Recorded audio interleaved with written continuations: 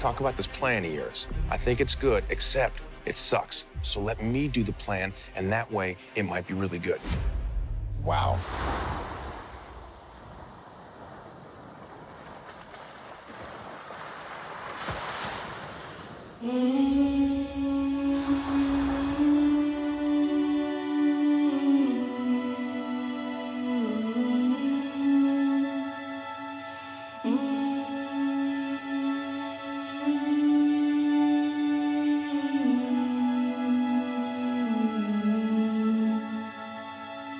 Lift me up,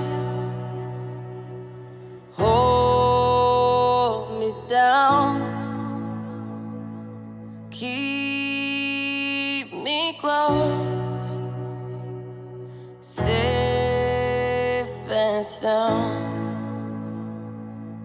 Burning in a hopeless dream, hold me when you go to sleep. Hello, and welcome to It's Good Except It Sucks, a movie by movie and television series by television series hurtled through the Marvel Cinematic Universe. This time, we're taking a look at Black Panther Wakanda Forever, released in November 2022, when, if you preferred, you could have gone to see Ken Loach announcing plans for a stage version of I, Daniel Blake, Martin Scorsese introducing the Scorsese Screen season on Turner Classic Movies, or Jennifer Aniston telling her untold story to Us Weekly instead.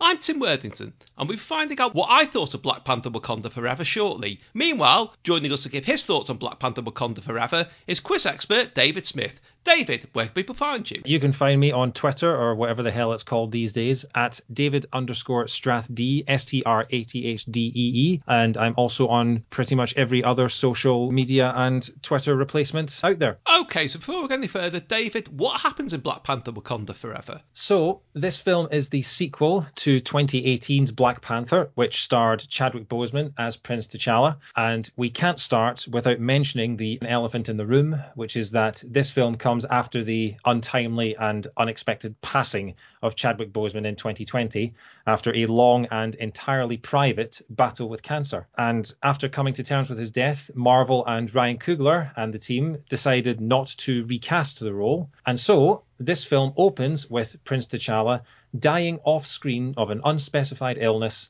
as Shuri desperately attempts to synthetically recreate the heart-shaped herb that gives Black Panther his powers and which was burned by Killmonger in the first film. 1 year later, Queen Ramonda, T'Challa and Shuri's mother, has taken the throne, and the power vacuum and loss of Black Panther has led the countries of the Western world to try and claim Wakanda's vibranium. And when Okoye and her army stop them, they seek it elsewhere in the world, find a deposit in the ocean. So the Americans send a navy ship to try and plunder this, and end up incurring the wrath of the underwater nation of Talokan, led by Namor, who kills all the Americans and then immediately goes to Wakanda, as you do, and tells them to find whoever built the machine they used to detect the vibranium, or he'll wage war on Wakanda for telling the world that there is more vibranium out there at the end of the first film. Okoye and Shuri travel to Massachusetts, track down teenage tech genius Riri Williams, who was the person who invented the machine by accident while doing a research project at her school, MIT, I should say. But before they can take her back to Wakanda, the Talokan people attack them, and they kidnap Shuri and Riri and take them to their underwater home in the ocean, as opposed to underwater homes elsewhere. Queen Ramonda is aghast at the fact that she has now lost both her children, so she strips Okoye of her rank and she travels to Haiti to meet with Nakia, who was Prince T'Challa's love interest in the first film. And we find out that ever since the events of Infinity War, she has been living in Haiti. She has left Wakanda behind. She didn't come to the funeral, but because Shuri is missing, she is enlisted by Ramonda to try and find out where she is. And Nakia successfully infiltrates Talokan, kills a couple of the Talokan people, retrieves Riri and Shuri, and in response, Talokan attack Wakanda and kill Queen Ramonda. Because of this, Shuri goes back to try and recreate the heart-shaped herb using the technology that she took from Talokan. She successfully does that, and she becomes the new Black Panther. And she leads Wakanda on a ship into the ocean to wage war on Talokan, which we'll get into later, but I think is one of the dumbest strategic moves in any film I've ever seen. And she battles Namor, takes him to the beach, wins the fight, and forces him to yield. And Wakanda and Talokan become allies. And in case you can't tell by this incredibly long and rambling synopsis, this is quite a long film. And that's where things are left. Shuri becomes the new Black Panther. M'Baku becomes the new King of Wakanda at the end of the film. And Riri Williams becomes Ironheart because she has created her own sort of Iron Man suit. And with Wakanda's help, turns it into a fully fledged cyber suit. So we will see her in a new spin-off at some point. Yes, as you say, it really is a long film. But before I go into my usual next question, I just wanted to address the issue that you mentioned about the fact Chadwick Boseman wasn't recast. I am aware there were sort of recast T'Challa campaigns, which I appreciate some people involved in them will have had genuine intentions. I mean, even in that instance, I personally can't see why having a new actor playing was better than having Shuri as the Black Panther. I really struggle to understand that. But most of the most prominent voices behind those campaigns, you didn't have to look far to find a GoFundMe. You know, I found that quite dishonest. And I also think apparently the cast were absolutely against the idea of recasting him. And Ryan Coogler, who originally had written the script based around Chadwick Boseman, said he didn't want the part recast. And I think really he gets the last word on that. And there's just something about that whole, the persistence of it. Even when the film came out, these campaigns are still going. It just didn't sit very well with me. I just wanted to get that out of the way, really. It is something we have to address when we are talking about this film and talking critically about it, is that this is one of those situations where, like, they had no idea. They were already working on this sequel for a couple of years, and they had no idea what Chadwick was going through. So they were as blindsided as all of us. And so they had to rewrite this film pretty much from scratch because they'd lost their main character. And I think this is different to something like Rhodey, where it was a recasting of a supporting character. This was a major figure, not just a major character, but a major figure of the last few years. The first Black Panther film meant so much to so many people and was seen as such a cultural milestone. You cannot just put a new face in there and pretend nothing's happened.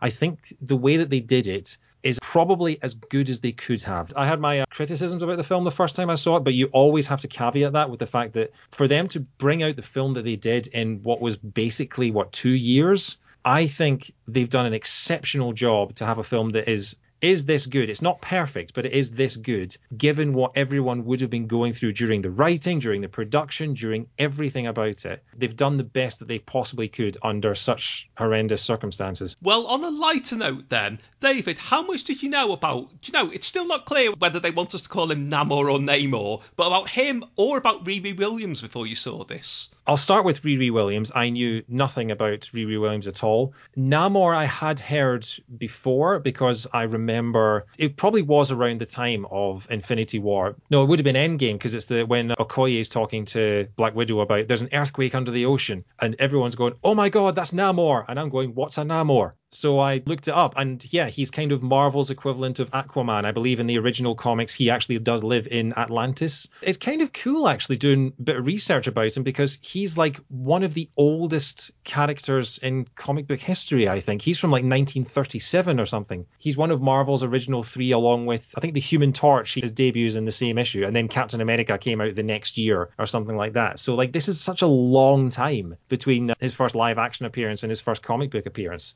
I thought he was really cool. I loved the adaptations that they did to make him more modern and given the backstory that he does. I do think they should have decided on a pronunciation. I can understand why they didn't. I kind of just think pick one and stick with it because like he introduces himself to Shuri as Namor and immediately she calls him Namor back. And it's just, I can understand the balance between the two pronunciations and there'll probably be like a massive civil war about which one's right. But it kind of felt a little bit just kind of pick one and stick to it, especially with the fact that he's got a sort of Mexican heritage. Namor kind of fits more than Namor. Well, I found it really interesting how much they changed it, because as you already mentioned, it's changed from Atlantis to Talokan. There's the whole issue of, like you say, they've given him more of a sort of Mayan background, and the original comic version, it's not really supposed to be any sort of, racial features in particular. but he looks very like Mr. Spock. In fact, I'm convinced that when they were making Star Trek, somebody said, we need some ideas for how this alien should look. What about that guy in Marvel Comics? Yeah, that'll do. They have made those changes, but also they've changed his character subtly, because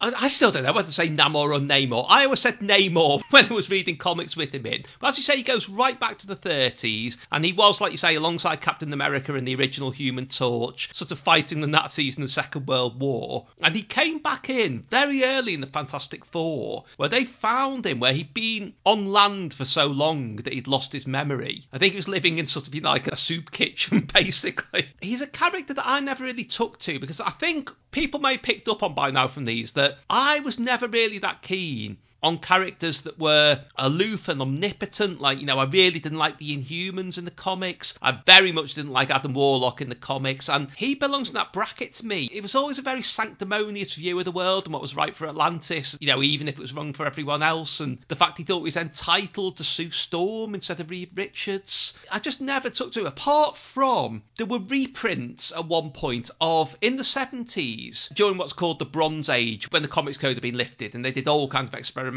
things. They sent him off on his own. The idea being sort of that it was implied that he brought shame on Atlantis for a reason, but I think it was more that he felt Atlantis had brought shame on him. And he went off and he was having sort of environmentally aware adventures, fighting pollution and so on. There's one remarkable strip that was in an annual I had called the Marvel Superheroes, where Tiger Shark, who's an antagonist of his who was an Olympic swimmer, who finds a galleon in some mysterious mist full of stranded sailors from throughout history who haven't aged, and threatens to bring them out as an invincible army. And then the second they come out really cool. of the mists, they all sort of collapse and start aging, and the two U-boat captains, almost go like, look at us, we're in our 40s, what are we supposed to do?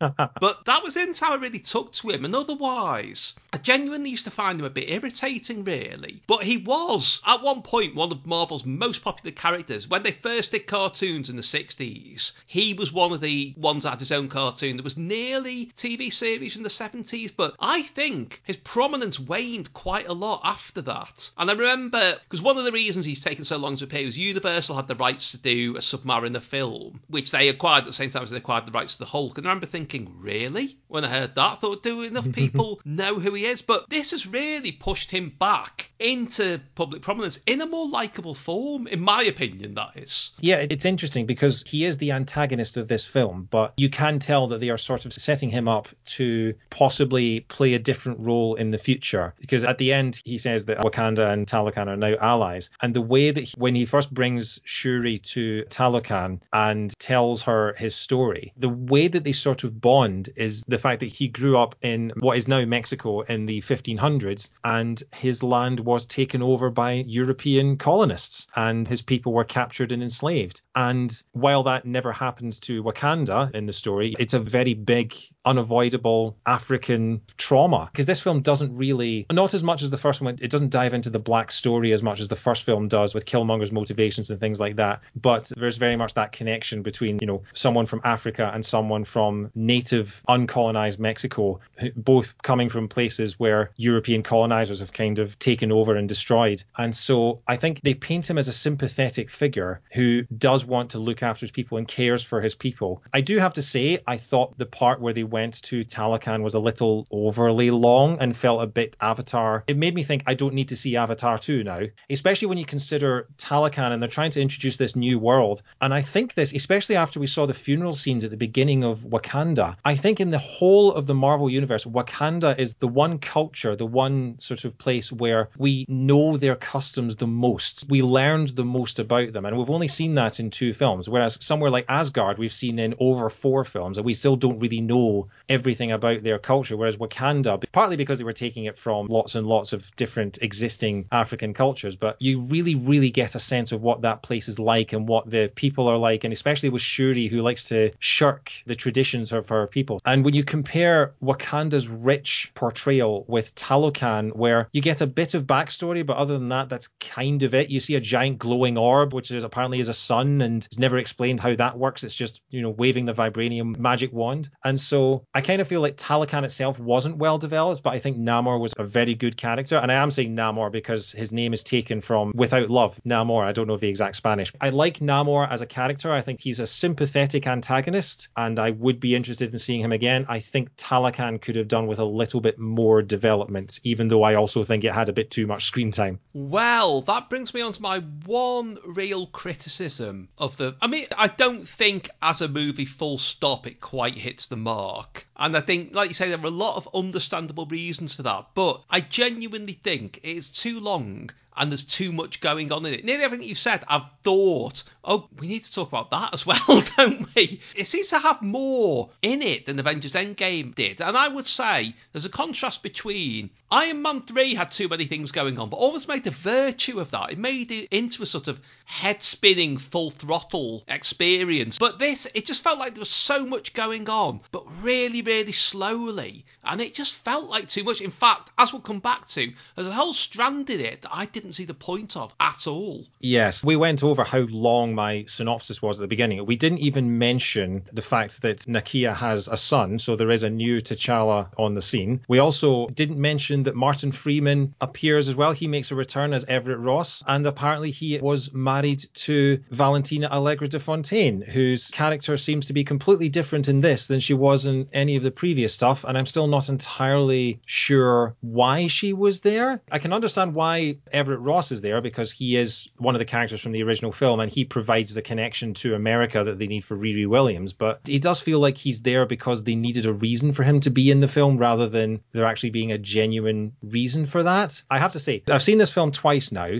The first time I watched it, I always think now that you should form an opinion on a film only after you've seen it twice. The first time when you know nothing, and the second time when you know everything. The first time I watched it, I was thinking there is a massive hole in this film left by Chadwick Boseman not being here. It felt like the film was a cast of supporting characters with no lead. But the thing is, on the second viewing, I kind of liked it a lot more because those characters had more time to flourish in a way, with a couple of exceptions. But I don't think that Martin Freeman and Julia Louis-Dreyfus were two of them. I'd agree with that completely. That was my experience from a second viewing of it, but it did highlight to me all this stuff they put into it. There was one really important thing that was not even alluded to, which is who led Wakanda during the snap. And the second I thought of that made me a little bit unimpressed at how Okoye is treated in this, because I cannot imagine a situation where she wasn't largely in charge. And then suddenly it's, you've done one thing very slightly wrong in the middle of your outstanding record of loyalty to Wakanda. Off you go. And that really doesn't sit well with me. I can kind of understand that because I think this whole film, the whole theme of the film is sort of rage through grief, especially with Shuri as well. Like, I think that's the reason why she meets Killmonger when she goes to the ancestral plane, is because she's still in the revenge side of grief. And so her darker tendencies are coming out. That's the reason why she meets Killmonger and not Chadwick and not her father, not her mother.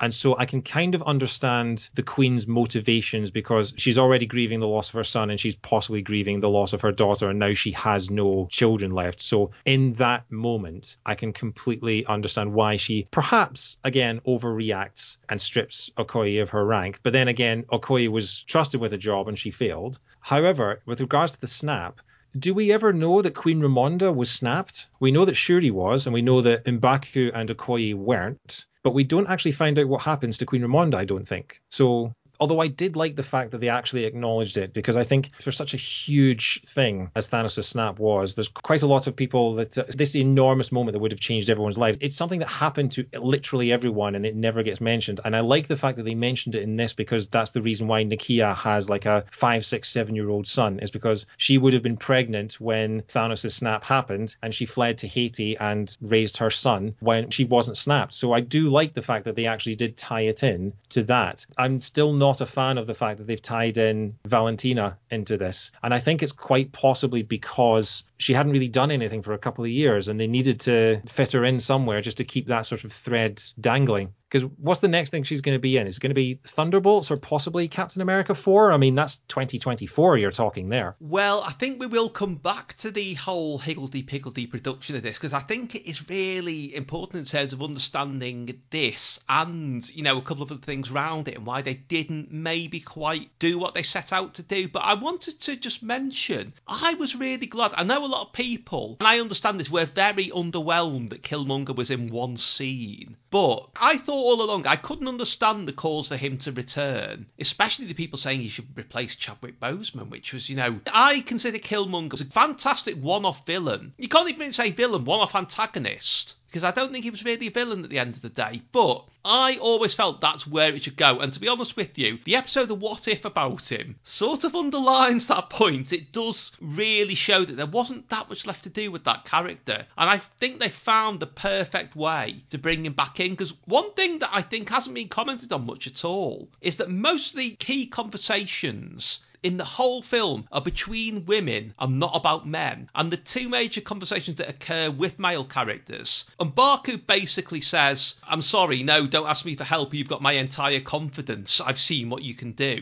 And Killmonger basically says, why are you worrying about what other people think? Do what you think is appropriate. And they both deflect the idea, you know, the traditional sort of Hollywood thing of, well, a man has to have the decision and have the idea. And I don't think that's been really commented on very much at all. It hasn't. And I do think that's something that I was thinking about that on the second rewatch. I was like, this is a film that, because the first film was an all-black cast, and this second film is almost entirely an all-black female cast, with the exception of, you've got Martin Freeman, Julia Louis-Dreyfus, and then Tenoch Huerta, who plays Namor. They're the only real three main characters. Everyone else is black, and most of the rest of them are black women. The one thing I would say to that is that the film has Chadwick like going all the way through it. His presence and his absence is felt in almost every scene, and most of the characters' motivations are because of the loss of him. So I think it's hard to say whether it passes the Bechdel test or not, because, you know, Shuri's motivations are because she's grieving the loss of her brother. Ramonda's motivations are because she's grieving the loss of her son. I think it's difficult to say that the male involvement is almost negligible in this film, but it is still something that has to be championed. And also, I like the fact that this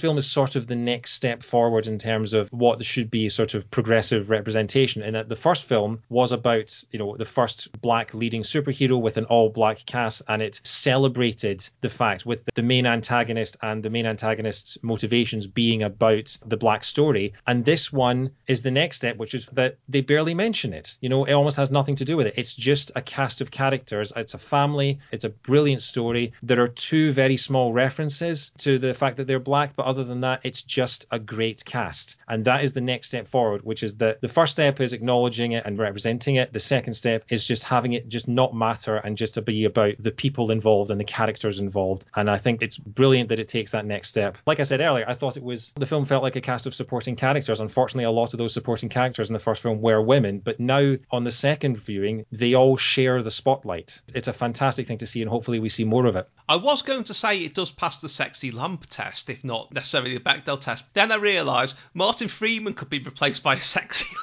lamp. I'm sure that's the only time that sentence has ever been uttered. But the Killmonger thing, it does occur to me, there are people still going on now about he should be brought back, and yet they're the same people who want Agents of S.H.I.E.L.D. stricken from the record for no reason. I do not understand that at all. I really don't get why you would be so determined to bring back somebody there isn't much point bringing back in any capacity other than the way he appears in this film, at the same time wanting to do away with everything else just because. I think if there's one thing we've learned from the internet is that you cannot understand angry men on the internet. Well, you cannot understand anyone who doesn't like Agents of S.H.I.E.L.D. full stop, to be honest. I do think we've been more critical of the film, and I do want to share some positives on it. I mean, we have to start with Angela Bassett, because Angela Bassett is an absolute acting tour de force in this. I think all of the women in this film are. I mean, Julia Louis-Dreyfus, she doesn't have much, you know, grief acting to do, but she's brilliant and everything. But Letitia Wright and Lupita Nyong'o and Angela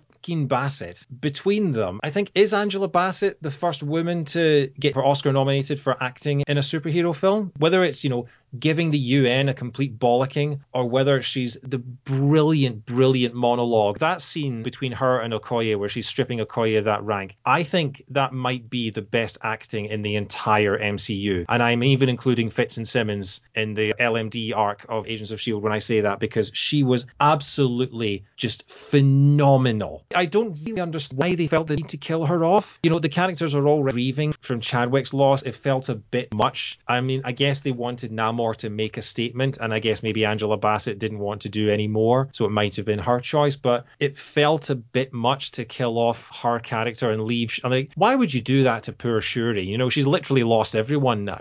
And honestly, that just means that we don't get Angela Bassett anymore. And that made me, I think that was the thing that annoyed me more than anything else to do with the narrative. It's just, I wanted more Angela Bassett because she is just, yeah, I think she's the best actor I've ever seen in one of these films. She is an absolute tour de force. Well, there is that weird obsession people have. It's a weird criticism that always seems to come back to anything sort of halfway dramatic but fantastic that, you know, is successful. Is people say, Word did never kill characters off. Why do you need to? I have never understood that as a criticism. Why does anyone particularly want to see that? I don't understand why people see that as some kind of important benchmark of drama. I wonder if it was because I don't think it adds any real, other than the performance and the script, which I cannot fault. I don't think as an actual creative decision it adds much emotionally to what's already a very emotional film. Yeah, I think the attack by Talokan on Wakanda, which is spectacular, by the way, I think she could have been, you know, knocked into the hospital. She could have,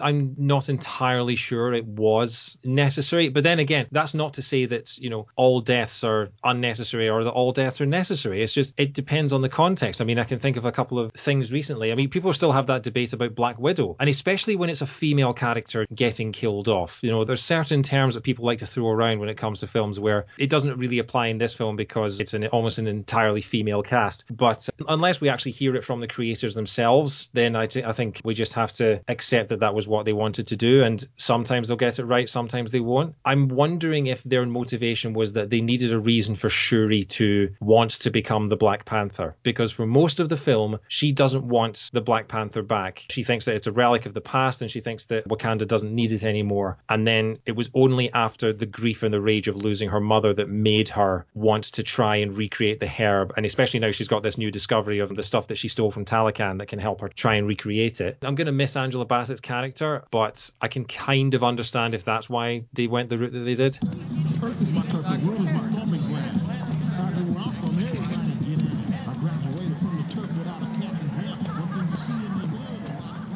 Hey. You forgot to Venmo me. It slipped my mind. It's 800, right? 800 was yesterday's price. It's a band today. That's predatory. I built the whole robotic hand. You just corrected the grip algorithm? And what grade did you get?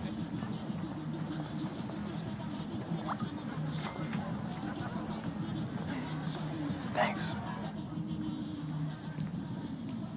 Is that an iPhone I see? Primitive. Kanaga's. We have located the scientist. She is in the American equivalent of a Wakandan village school. A school? Please tell me it is a professor. It's a student, Mother. We can't give her to Nemo. Bring this student back to Wakanda. Welcome, Kanaga's. I've got it from here. Wait, maybe I should speak with her. It will be more discreet. I can be discreet. What? Nothing. Is it the makeup? No, It's the wrong shade, isn't it's it? the right shade. 2440, you look good. I can blend in as a student. I can do this.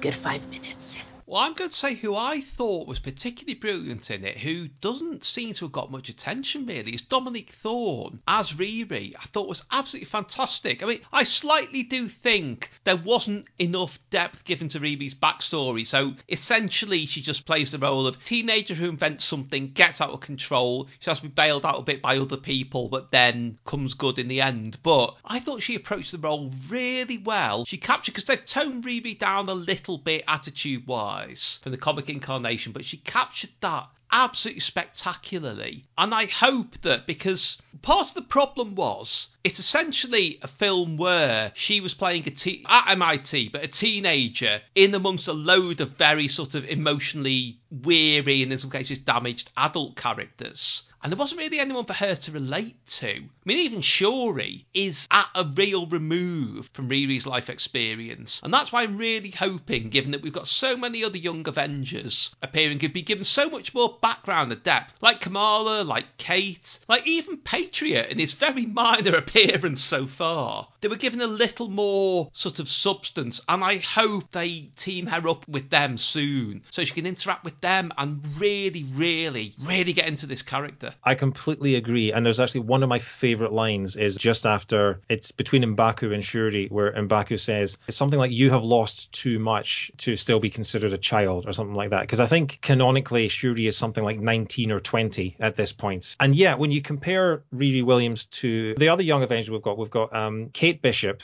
who I think was brilliant, Kamala Khan, who is amazing. But then you've also got people like America Chavez. I think America Chavez kind of suffers from the same thing, where she's around Doctor Strange, and again, she doesn't have much in the way of character development or anything to go on. Riri Williams already has her own, I think it's a series she's getting with Ironheart. I thought Dominique Thorne was brilliant as her. I have to say, I agree that I think they've done the sort of Iron Man story with her, because she is Ironheart. She has her own sort of Iron Man suit by the end of it. But they've done almost like 3 Iron Man films worth of progression in the space of, how much screen time does she have? Maybe an hour at most, because you see her first Iron Man suit, which is literally just a bunch of things, stuck together with string. And then the next suit that you see is the sort of the full Wakandan technology with the massive shoulders. Why does it have massive shoulders on it? When I saw it, it reminded me of Samus Aran, who is the main character in Nintendo's Metroid games. If you ever see pictures of her in her spacesuit, she has like massive orbs on her shoulders, which means she can't look left and right. If she wants to turn left or right, she has to turn at the waist. It's ridiculous. But the point with Riri's suits is that with Tony Stark, you saw him build his first suit in a cave out of a box of scraps, and then slowly you saw him workshop it and go through all the different developments, all the different phases, where the first few were clunky and they were all physical and they had to come together. And with Riri, you've gone from box of scraps to Wakandan technology, nanotechnology, whatever it is, and those are the only 2 suits that we see her in. It's quite possible that she might not have the Wakandan suit in the next one. She might go back and have to build it herself because the Wakandans don't want her taking their technology back or whatever. But it reminded me of like someone who decide to build cars, and their very first car is like a little stock kit car, and their second car is a Lamborghini. It was so slick and powerful with jet engines and all this, and it felt like too much of a progression in too little of a time. It felt like a bit too sleek, like a sports car. So hopefully she learns, and hopefully she manages to, get some smaller shoulders on the next one. But I am really looking forward to seeing Ironheart again, because I think she does have some great potential going forward. I still can't get away from the fact that it does feel too long, even though it's good. I'm trying to be, I must sound like I didn't like this. I actually really enjoyed it. It wasn't quite top tier for me, but I cannot get past the fact that it did actually feel just a bit too long. And you mentioned the telecon sequences. For me, it was Namor's backstory went on too much. It was a bit too literal. Everything that happened to him was depicted very, very obviously on screen. It could have done with trimming, and not just the Martin Freeman and Julia Louis-Dreyfus bits. I think it needed judicious editing, but I understand that it might have felt too much, too emotionally raw to go back and be ruthless with it, because they may not have been in the right frame of mind. It would have been something, I imagine, that they wanted to get out there and sign off on, and not necessarily move on, but you know what I mean. Yeah, I do think the parts that could have been cut, because I understand why they needed Everett Ross to get to America to find out where Riri Williams is and then collect her. But after that, America's not involved at all. You have that scene at the start, that quite creepy scene where the Talocanians, I don't know what the demonym is for people from Talocan, the Talocanadians, I don't know, that really creepy scene where the American Navy ship is there and they do the singing and make them all walk to their death and then just shoot the helicopter out of the sky. There's that. But then once you get out of Massachusetts, America's not involved at all in the story. The final battle takes place between Wakanda and Talokan. The big sequences before that take place in Wakanda and Talokan. And just randomly, you will then just cut back to Washington, D.C. or wherever they are for a domestic between Martin Freeman and Huey Louis-Dreyfus. And the only time that you see them, like, he gets arrested and then Okoye breaks him out at the end. Those whole scenes could have been in like an extended version. They were completely surplus to the rest of the story. And I do wonder if that was maybe a choice that they made later on to try and make it feel more connected. I do think they're trying to make Valentina Allegra de Fontaine sort of the next Nick Fury. But her characterization in this, where she was suddenly sort of the ex-wife of Everett Ross, is she the head of the CIA? If so, then why did she show up at the end of Black Widow ordering Yelena to kill Hawkeye? What's her story there? Why is she recruiting John Walker? What's she got in mind for him? And then she's very sinister in those, and then suddenly she's sort of just breaking into Everett Ross's kitchen and they're having a bit of a domestic. It didn't feel like the same character almost. I do wonder if it's a little more, this is a slightly cynical view, but a bit simpler than that, which is that when you look at it, this had, for obvious reasons, had quite a long sort of production lead in, but it wasn't originally supposed to be part of Phase 4. It's just that everything bunched together because of the pandemic. And like with a number of other films and series, I think those bits with them were left in because, and they look to me like they've been very, almost pared to the bone in the editing, so there were just specific lines left in because it's clearly setting up something down the line, whether it's Secret Invasion, whether it's Thunderbolts or whatever, and they could not take that out. But given how much that happened in other things around then, I appreciate, and I'm the biggest defender of the fact that they had to make all this stuff while it was almost impossible to make things. Somebody should have said, right, halt, stop everyone, let's just make sure we're on the same page with a couple of things and then move forward, because it seems like that wasn't done at all. And when you consider that Sony went out of their way to change Venom, Let There Be Carnage and Morbius in reaction to the fact they'd been delayed and that other things were going on in the main Marvel series, then I do feel like the ball has been dropped slightly there, and there maybe should be a tighter quality control. But then again, like I say, everything was bunched up, and this had the misfortune. I think part of the reason it's fair to say it had a mixed or lukewarm reaction as a whole with the wider world. And I think that's because it ended up between Werewolf by Night and the Guardians of the Galaxy Holiday Special, both of which do as much as a full-length film in an hour. And I think it inevitably suffers in indirect comparison to them. I think the other thing is that it's one of those films where the title character isn't in it for the first 3/4 of the film. And there's no indication if the title character is going to show up, if this is just like the sort of legacy of that. I remember when we talked in our Black Widow episode about how that was a superhero film that didn't have any superheroes in it. And this kind of felt the same. You've got Namor, who is superpowered, but in terms of the main cast, the protagonists of the film, none of them have any superpowers, and they are just, you're feeling the loss of that. And so putting it in between Werewolf by Night and the holiday special, I think because this was a cinematic release and this was a major thing, I think it will have had more of an impact than those two. With all due respect to them, because I think they're fantastic, but the fact that they are basically short films on Disney Plus, they're not going to be box office in the same way that Black Panther was. And I think following on from Thor, and before that would have been Doctor Strange, these are highly anticipated sequels, and the first sequels to involve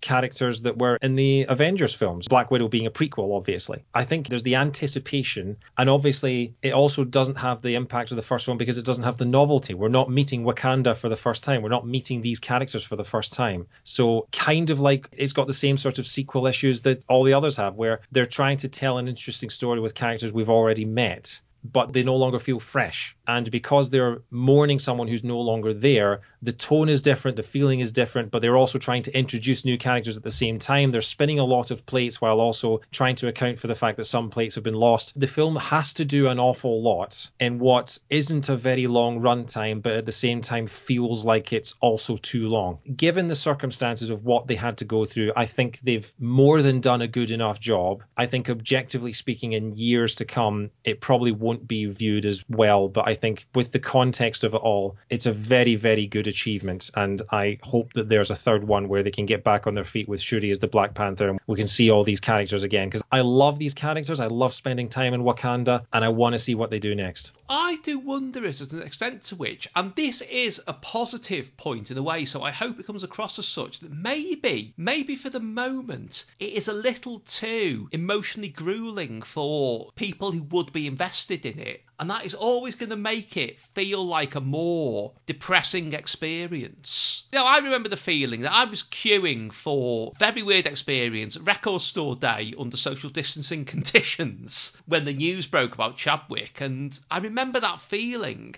And it's the same sort of feeling I currently sort of view Wakanda Forever with. It's very hard to shake that. And I think maybe that, in a way, it wasn't as much fun to watch as it should have been. I wasn't looking forward to it in the same way that I'd be looking forward to, say, Doctor Strange in the Multiverse of Madness, for example. It felt more like, I don't want to say something you had to do, because that's not what I mean, but do you understand what I mean? Yeah, I absolutely do. And I think people want to see the film, but they're coming to terms with it. You know, this film is coming out 2 and a bit years after Chadwick, and so people have sort of gone through the stages of grief. And now they're having to live through it all again. Especially with 2021, we had What If, and we had Chadwick's last ever recordings in that. And that would have opened up the wound again. And then this film, because the way that they present it is just beautiful. If there's one thing that they absolutely nail in this film, it is the tributes to him. The film starts with the in-universe explanation for his death. And then it opens with the Marvel Studios logo sequence. About 5, 6, 7 minutes in, it's not at the start of the film. It is the one that they had that is just Chadwick, the one that fades to purple, which is the Black Panther's color, and it's entirely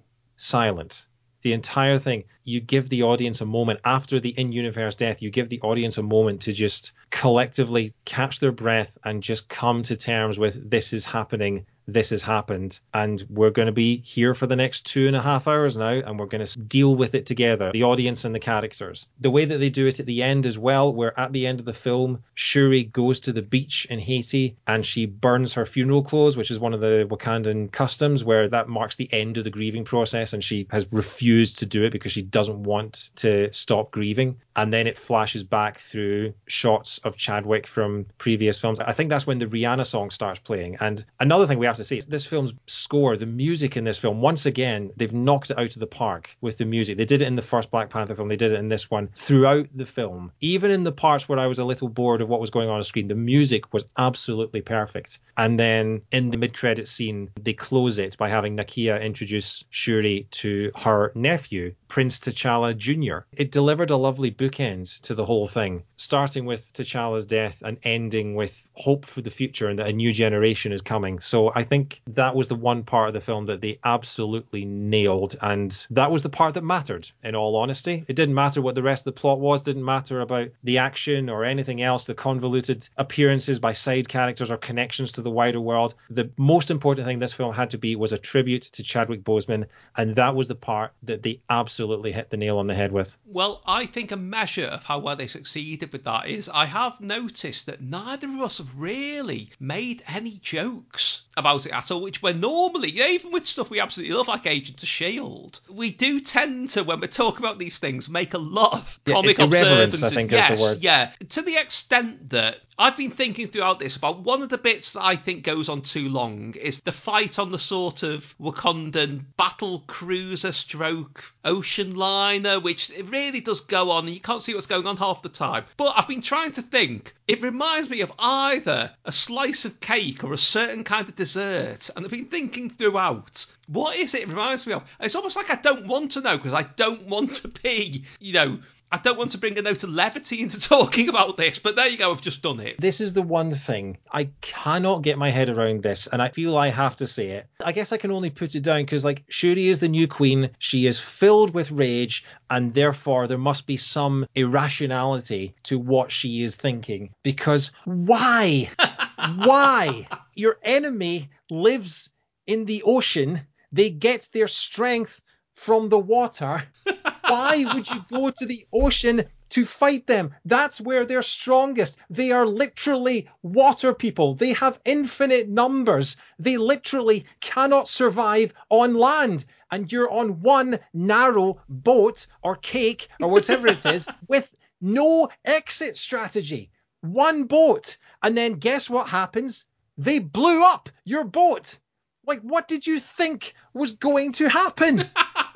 And I'm going to put it down to grief-stricken, because no, sensible, well-thinking person is going to think that's a good idea. And they don't even win. That's the thing, is that at the end of the film, Namor and Shuri, as Black Panther, are having a fight on the beach. She decides to spare him because she repeats one of the best parts of the film. She repeats Black Panther's line from Civil War, "Vengeance has consumed us. I will not let it consume me." And they call a truce and they decide to be allies. They then fly back to the ship where the Talakans have the Wakandans cornered on the bow of the ship, ready to make them walk the plank. Like, they are getting their arses handed to them. I can't believe anyone ever would have thought that was a good idea. Like, take him to the Sahara Desert. Take him to, I don't know, Nebraska. Take him, somewhere landlocked. He can swim up rivers. He managed to get into Wakanda by swimming inland to the center of Africa, to a landlocked African country, by swimming hundreds of miles up a river, because apparently Wakanda's barrier stops at the water surface. He can just swim right under that, apparently. Isn't there a river tribe who are very keen on security and have those magic shields? I guess they just, I don't know, maybe he vibraniumed his way in. Maybe that's their sort of get out clause for that sort of thing. I liked the strategy of them, sort of building a sauna inside the ship to try and dry him out and weaken him. All I had in my head when that was happening was Eddie Izzard in the Death Star canteen going, "Death by dry it shall be." But then the problem is that now we know what his weakness is if he ever comes back. If he does end up in Secret Wars or something like that, end up in Battle World or whatever it's called, there's going to have to be some water there. Hopefully there's some water there, otherwise he's completely done for. Do you know what? It's now making me think of the Derek and Clive sketch about the Titanic, only with a Cafe Nero cappuccino cake instead of it. But that's what it looks like. I finally figured it out. But I was going to say, because we're getting to a lighter note there, I would have liked... We've already mentioned the mid-credit scene, and it was great. I would have loved to have had a post-credit scene that was just lighter in a different direction, whether it was Riri going off and knocking the door and say, "Hi, are you Kate Bishop?" or something, or whether we'd just seen Shang-Chi or Kingo or somebody. I would have liked something at the end just to finish on an upbeat note, a forward-looking, a positive note, just to emphasise the positivity that came out of everything in the main film itself. I can understand that. I think there is some positivity in T'Challa Jr. being there. I think that's a happy moment, especially when they say he got to meet Queen Ramonda. I quite like that. My worry is, because it seems like they are teasing a lot of stuff that isn't going to happen for a while yet. Yeah, but that's what I meant. We could have seen somebody that we've not seen first appeared. At least that'd be something. Whether it's Shang-Chi or whether it was Star Fox or any of these people where seeds have been planted and have just been left in the ground and haven't been watered at all. To be honest, after seeing Ms. Marvel, I just want every single post-credit scene to have Kamala Khan in it. I would be happy with that for the rest of time. I just want Kamala Khan forever. I know what you mean, and I think, especially because unless you follow the news and you follow all the rumors and everything like that, you're not going to know that Riri Williams is a character that's going to stick around. And with every other one, with Kate Bishop and Ms. Marvel and that, they've obviously had series to get all that. But, we had the post-credit scene at the end of Shang-Chi where he met Captain Marvel, so we know that he's going to stick around. I would have liked to see some kind of sign that Ironheart is going to make a return, or even just a little thing of her landing back in MIT and just a little caption appears that says Ironheart will return. They've done that for loads of other ones. Why not do something like that? But then I can also see them making the choice that they didn't want a post-credit scene because they wanted to mirror Tony Stark. I can understand it going both ways. I'm kind of okay with them not having one. I don't think everything needs to be a tease. It would have been nice, but we also get teases at the end of every single Marvel TV show as well now. So we're getting a dozen teases a year for various things. This one slide. Speaking of the final battle, Okoye's suit, the big blue bird-like costume that she hated, What was going on? Like what? It's like some kind of electric elephant, isn't it? I don't know what it's supposed to be. Okoye obviously loathes the thing. The thing is, it's Shuri that's designed it, and everything else that Shuri's designed has been so, like, how does Ironheart get a badass Lamborghini suit and Okoye gets a sort of Egyptian god cosplay kind of thing? Especially when we see in the fight in Boston on the bridge, Okoye, it's one of the coolest fights in the MCU, just Okoye going up against the Talokans, one by, like, on her own with a spear. She is an absolute legend and absolutely kicking their ass. And then for the final fight, she's put in this kind of weird sort of flight suit that, as far as I know, it doesn't enhance her abilities or anything like that. She's more than capable without it. What on earth is going on there? Outside of the color, I don't have much positive to say about it, to be honest.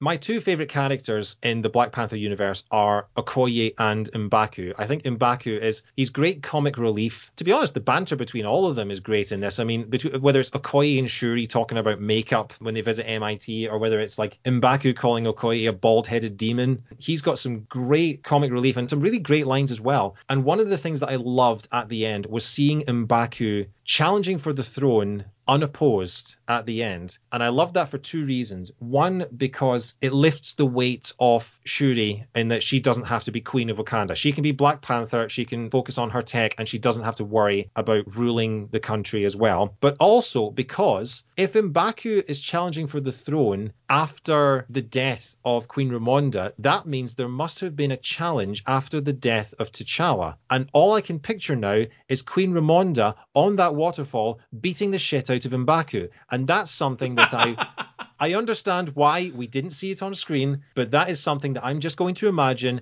actually happened, that Angela Bassett just beat the shit out of Winston Duke on that waterfall and won the right to claim the throne. You could have taken out all of the Martin Freeman and Huey Louis-Dreyfus scenes and stuck that in. Also, first time, speaking of Namor, the word mutant is uttered in the MCU, I believe. Because I think Ms. Marvel has the word mutation in it, but I think Namor describes himself as a mutant. So there we go. That's the first official mutant in the MCU. One of the best pieces of music from the first film, and it comes back in Infinity War, is the Wakanda theme itself. And the first time we hear it in this sequel, it's kind of like when the James Bond film first kicked in the Daniel Craig James Bond films, where it's not in the entire film until quite close to the end. And because you've waited that long to hear it, it makes all the difference. The first time you hear the Wakanda theme in this is when Shuri and Namor have called the truce and the battle is over, and Shuri says Wakanda forever, which is the first time you hear that phrase in the film. The Wakanda theme kicks in a big way. And it's fantastic. It's a big payoff to, a questionable third act, I think it's fair to say, but that's a huge payoff at the end, and I really like that. Okay, well, there's only one thing left for me to ask now. David, if you had a 71 Plymouth Cougar that was sort of built up as if it was some kind of Knight Rider style techno electronic armoured car, but really it's just a snazzy car that goes a bit fast, what would you use it for? I think at this point I'd still prefer Lola from Agents of S.H.I.E.L.D. because that car could fly. The snazzy Plymouth can be my second car for going a bit fast, but I think when you've got a flying car, that's going to be the number one. The fast cars for the rainy days. Careful, you're almost calling Agents of S.H.I.E.L.D. canon there. Oh no, I'll be fired with an Agents of S.H.I.E.L.D. cannon if I'm not careful. David, thank you, and Excelsior. Thanks very much, Tim. Pleasure as always. If you've enjoyed this, don't forget you can find more editions of It's Good Except It Sucks and plenty more besides, including details of my book Can't Help Thinking About Me at timworthington.org.